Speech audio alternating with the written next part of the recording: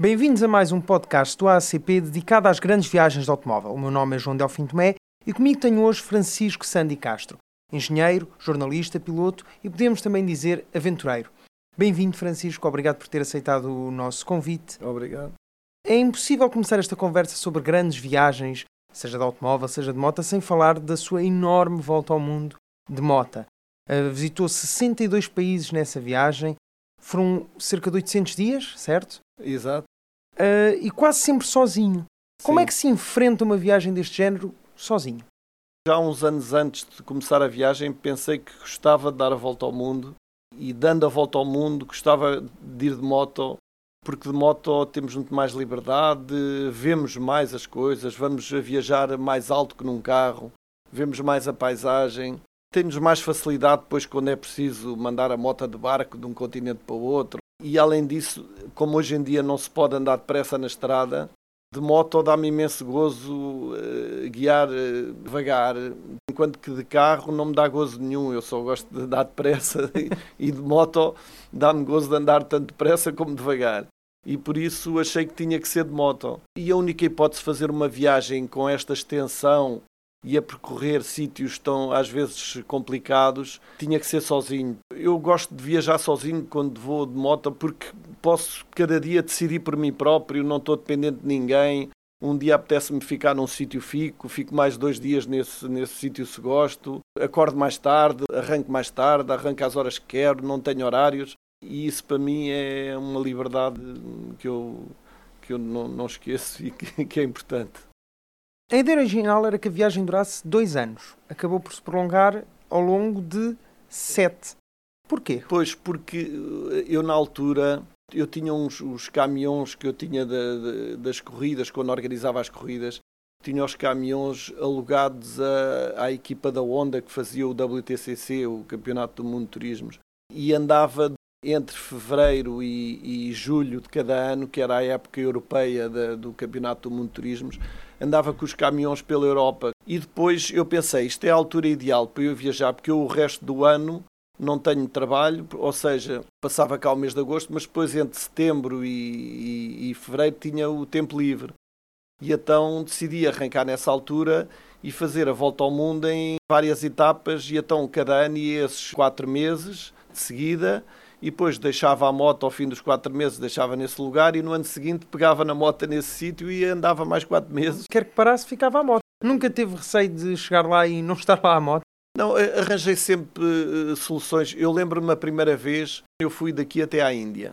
Quando cheguei a Nova Delhi, eu só tinha que arranjar onde deixar a moto no dia seguinte, porque tinha já o avião marcado para voltar para Portugal no outro dia à noite. E liguei para a Embaixada Portuguesa em Nova Delhi e pedi para falar com o embaixador não estava e a secretária disse, mas não está, mas o que é que pretende? E eu disse, olha, é que eu estou a dar a volta ao mundo de moto e queria encontrar um sítio onde deixar a moto guardada, queria ver se podia deixar lá aí na embaixada. E a secretária disse, aqui na embaixada não há garagem, mas você ligue para a mulher do embaixador, que eles em casa dele têm garagem e ela é muito simpática. E eu liguei para a mulher do embaixador. Teve graça porque ela tinha sido casada com um amigo meu antes e ela, quando eu lhe disse o nome, ela disse, eu conheço-te perfeitamente.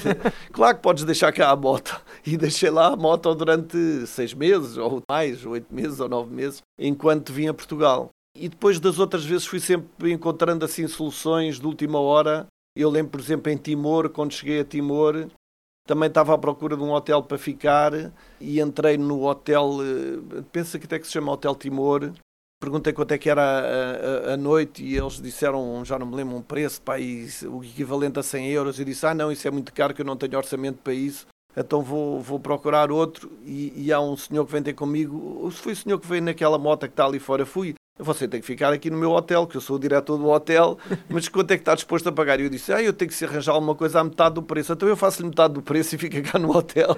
E depois eu expliquei-lhe a minha história. Ele disse, não, pode deixar cá a moto no hotel e nós vamos tratar depois de arranjar maneira de fomos falar com o despachante, para depois ele entregar a moto no despachante e o despachante mandar a moto para a Austrália, que depois foi de Timor de barco para a Austrália. De todas estas etapas desta volta ao mundo de moto, qual foi a zona que considerou mais difícil para andar de moto? Sem dúvida, foi a última etapa em África, Atravessei a África de sul para norte, vim desde a África do Sul até Portugal, e foi uma etapa muito dura fisicamente. Houve ali alturas em que eu estava completamente exausto. Eu também quando cheguei a essa parte, já tinha mais de 60 anos, já não ia para novo. E houve alturas, eu lembro-me que apanhei ali há uma estrada muito famosa entre o Congo e o Gabão, que são 200 quilómetros de lamaçais enormes, que eu demorei 2 dias a fazer. E às vezes enterrava-me, caía e já estava num esgotamento, um cansaço extremo, e depois começou-me a faltar água e tudo, e estavam temperaturas elevadíssimas. Eu às tantas parava a moto, deitava-me no chão e ficava a descansar. Outras vezes quando caía, porque eu quando caía na moto eu não conseguia pôr a moto em pé porque a moto é pesadíssima, e às vezes ficava assim tipo 1 hora à espera que aparecesse alguém para me ajudar a levantar a moto, e aquilo foi muito duro fisicamente. Eu no ano seguinte tive um infarto e os médicos disseram que eu com aqueles cansaço extremo, eu tinha feito um rasgão no coração, e depois foi a cicatrizar esse rasgão que entupiu o meu vaso, de maneira que aquilo foi um exagero. Por isso foi a etapa mais dura, porque foi muito dura fisicamente. Ao longo de tantos quilómetros na estrada, cerca de 140.000, se não estou em erro, acumula muitas histórias. Houve alguma situação caricata ou que o tenha marcado e que queira partilhar aqui connosco? Muitas situações, sei lá, estive quase preso no Irão porque parei na estrada para tirar umas fotografias a uma central nuclear, porque falavam tanto nas centrais nucleares do Irão. Vi que não estava ninguém ao pé e parei para tirar umas fotografias, e quando ia a montar na moto atravessou-se um carro à minha frente da polícia e que quiseram-me prender, e foi por sorte que não fui preso. Mas tive muitas situações, outras situações, quando eu fui de Myanmar, quis atravessar para o Laos, e a única maneira era um rio em que havia umas barcaças muito estreitas. Pegaram na moto uns ajudantes lá do homem que alugava as barcaças e puseram a moto em cima da barcaça. A barcaça tinha praticamente a largura da moto, e um tipo sentado em cima com os pés nas bordas, e eu a ver que a moto ia parar dentro do rio e perdia a moto. E houve tantas situações assim complicadas, sei lá, lembro-me assim dessas, assim, como quando atravessei do Panamá para a Colômbia, porque ali há uma zona no Panamá para a Colômbia que não há estrada, eles chamam aquilo a faixa de Darien, em que não há estrada, e eu tive que apanhar um barco. São cerca de 200 km, não tem estrada, mas o barco demora 3 dias. Eu apanhei um pequeno barco de carga, pus a moto lá dentro e que ia levar alimentos e água e tudo para as populações indígenas que moram nas ilhas.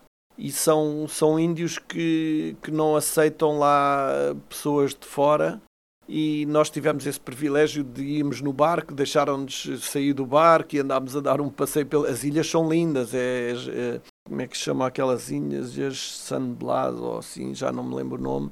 São ilhas lindas, paradisíacas, mas que são habitadas só pelos índios, que eles não querem lá ninguém sem ser deles. Mas foi uma viagem que durou 3 ou 4 dias no barco, que eu dormia em cima de uns caixotes de um traficante de tabaco que ia também no barco, e com um barulho ensurdecedor do motor, mas pronto, lá fiz a viagem. Mas realmente são memórias que sem dúvida que ficam. Formou-se em engenharia automóvel, foi também piloto. Acha que esta experiência que foi acumulando o ajudou nesta viagem? Sim, ajudou, claro, até porque a maior parte dos países não tem motos grandes, dos países do mundo têm só scooters e motos pequenas de 125. E então eu tinha que fazer a assistência à própria moto, porque a maior parte dos sítios não sabiam. E eu tive até uma cena engraçada na Malásia, em Kuala Lumpur, encontrei um concessionário fantástico da Honda, que tinha os últimos modelos e tudo muito bem arranjado, com um bar, uma coisa espantosa. E eu precisava de reparar as suspensões e fui lá e disse: vocês podem reparar umas suspensões da frente? E eles: sim, claro, podemos. Aquilo começou a demorar, eu estava no bar à espera, nunca mais reparavam. E eu fui lá ver o que se passava e vi que o mecânico tinha desarmado as suspensões e não sabia repará-las. E eu fui falar com o gerente e disse: olha, passa-se isto, ele não sabe reparar, e se não se importa eu vou reparar as suspensões, porque senão não saímos deste impasse. E o gerente disse, espera aí que eu vou falar com ele. E foi lá dentro e depois veio e disse assim, olha, então se não se importa, você vai lá reparar as suspensões. E eu peço aos outros mecânicos para virem todos assistir. Então dei ali uma aula de como reparar as suspensões da moto, porque eles não sabiam, nunca tinham feito.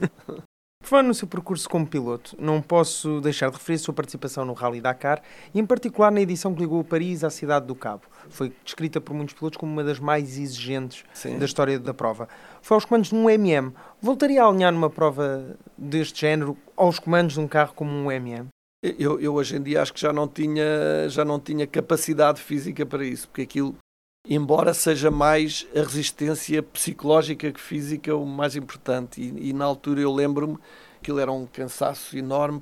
A própria organização, cada dia não sabia o que se passava no dia seguinte. Nós entrámos no Chad e, como estávamos no meio do país, rebentou uma guerra civil e nós ficámos bloqueados no meio do país e eles tiveram que chamar as tropas para nos virem buscar, para sairmos do país. Depois as tropas não sabiam o caminho.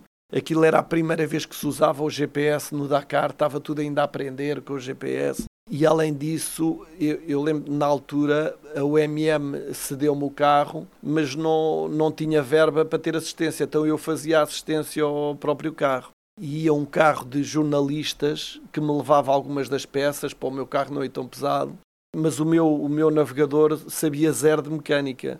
E eu às vezes chegava já muito cansado ao acampamento e houve uma vez que fiquei a noite toda a trabalhar a mudar uma transmissão do MM e o meu navegador pedia, não te importas que eu vá dormir? Eu, não, desculpa lá, não durma, não vais dormir, ficas aqui a ajudar-me. Mas eu pedia-lhe uma chave, tipo, passa aí uma chave de luneta 17 e ele, o que é uma chave de luneta? Mas pronto.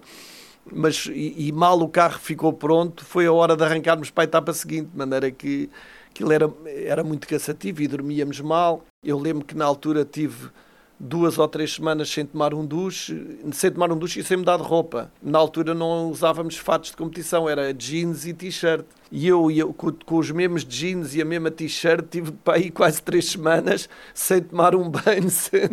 E assim andávamos ali, chegávamos à noite, abríamos a tenda, dormíamos assim vestidos e depois desmontávamos a tenda, montávamos no MM e seguíamos para a etapa seguinte. Era mesmo o Dakar, aquele Dakar de aventura que entretanto se foi perdendo um pouco. Então é seguro dizer que foi uma das edições mais exigentes da prova. Sem dúvida. Era muito duro. Tendo em conta que já viajou imenso de moto, imenso de automóvel, prefere viajar de moto ou de carro? Eu prefiro viajar de moto, porque eu, como eu lhe disse, eu gosto imenso de andar de moto. E de carro gostei, o Dakar, sendo em competição, gosto muito. Mas sendo em passeio, prefiro de moto. Porque eu de moto dá-me gozo andar mesmo devagar. E de carro não me dá grande gozo andar devagar. Em Portugal há alguma estrada que seja a sua predileta? Algum troço? Nós temos estradas fantásticas. E eu ainda, para aí há 2 anos... Os tipos do Caramulo organizam um passeio de motos todos os anos para motos antigas. E eu tenho uma moto que comprei há 30 anos e ainda a tenho. E fui fazer esse passeio lá para a zona do Caramulo e ali do norte e apanhámos estradas extraordinárias, lindas e com bom piso e que dão imenso gozo. Tenho vontade, eu agora no início do mês que vem vou fazer aquela famosa N103 que é no norte, que atravessa desde Viana até Bragança, parece. E há estradas lindas, com paisagens lindas e estradas também que dão imenso gozo de fazer de moto, principalmente. Além desta viagem na Nacional 103 que acabou de referir, tem alguma viagem de sonho que ainda não tenha feito? Alguma estrada que queira mesmo muito descobrir ainda? Eu tive em muitas estradas pelo mundo fora, mas não há assim nenhuma especial que eu queira fazer, nenhuma estrada especial assim, não. Para terminar, deixo-lhe 2 questões. Primeira, qual foi a primeira grande viagem de automóvel de que tem memória? Eu, quando era criança, eu com os meus pais íamos muitas vezes viajar para a Espanha e França de carro.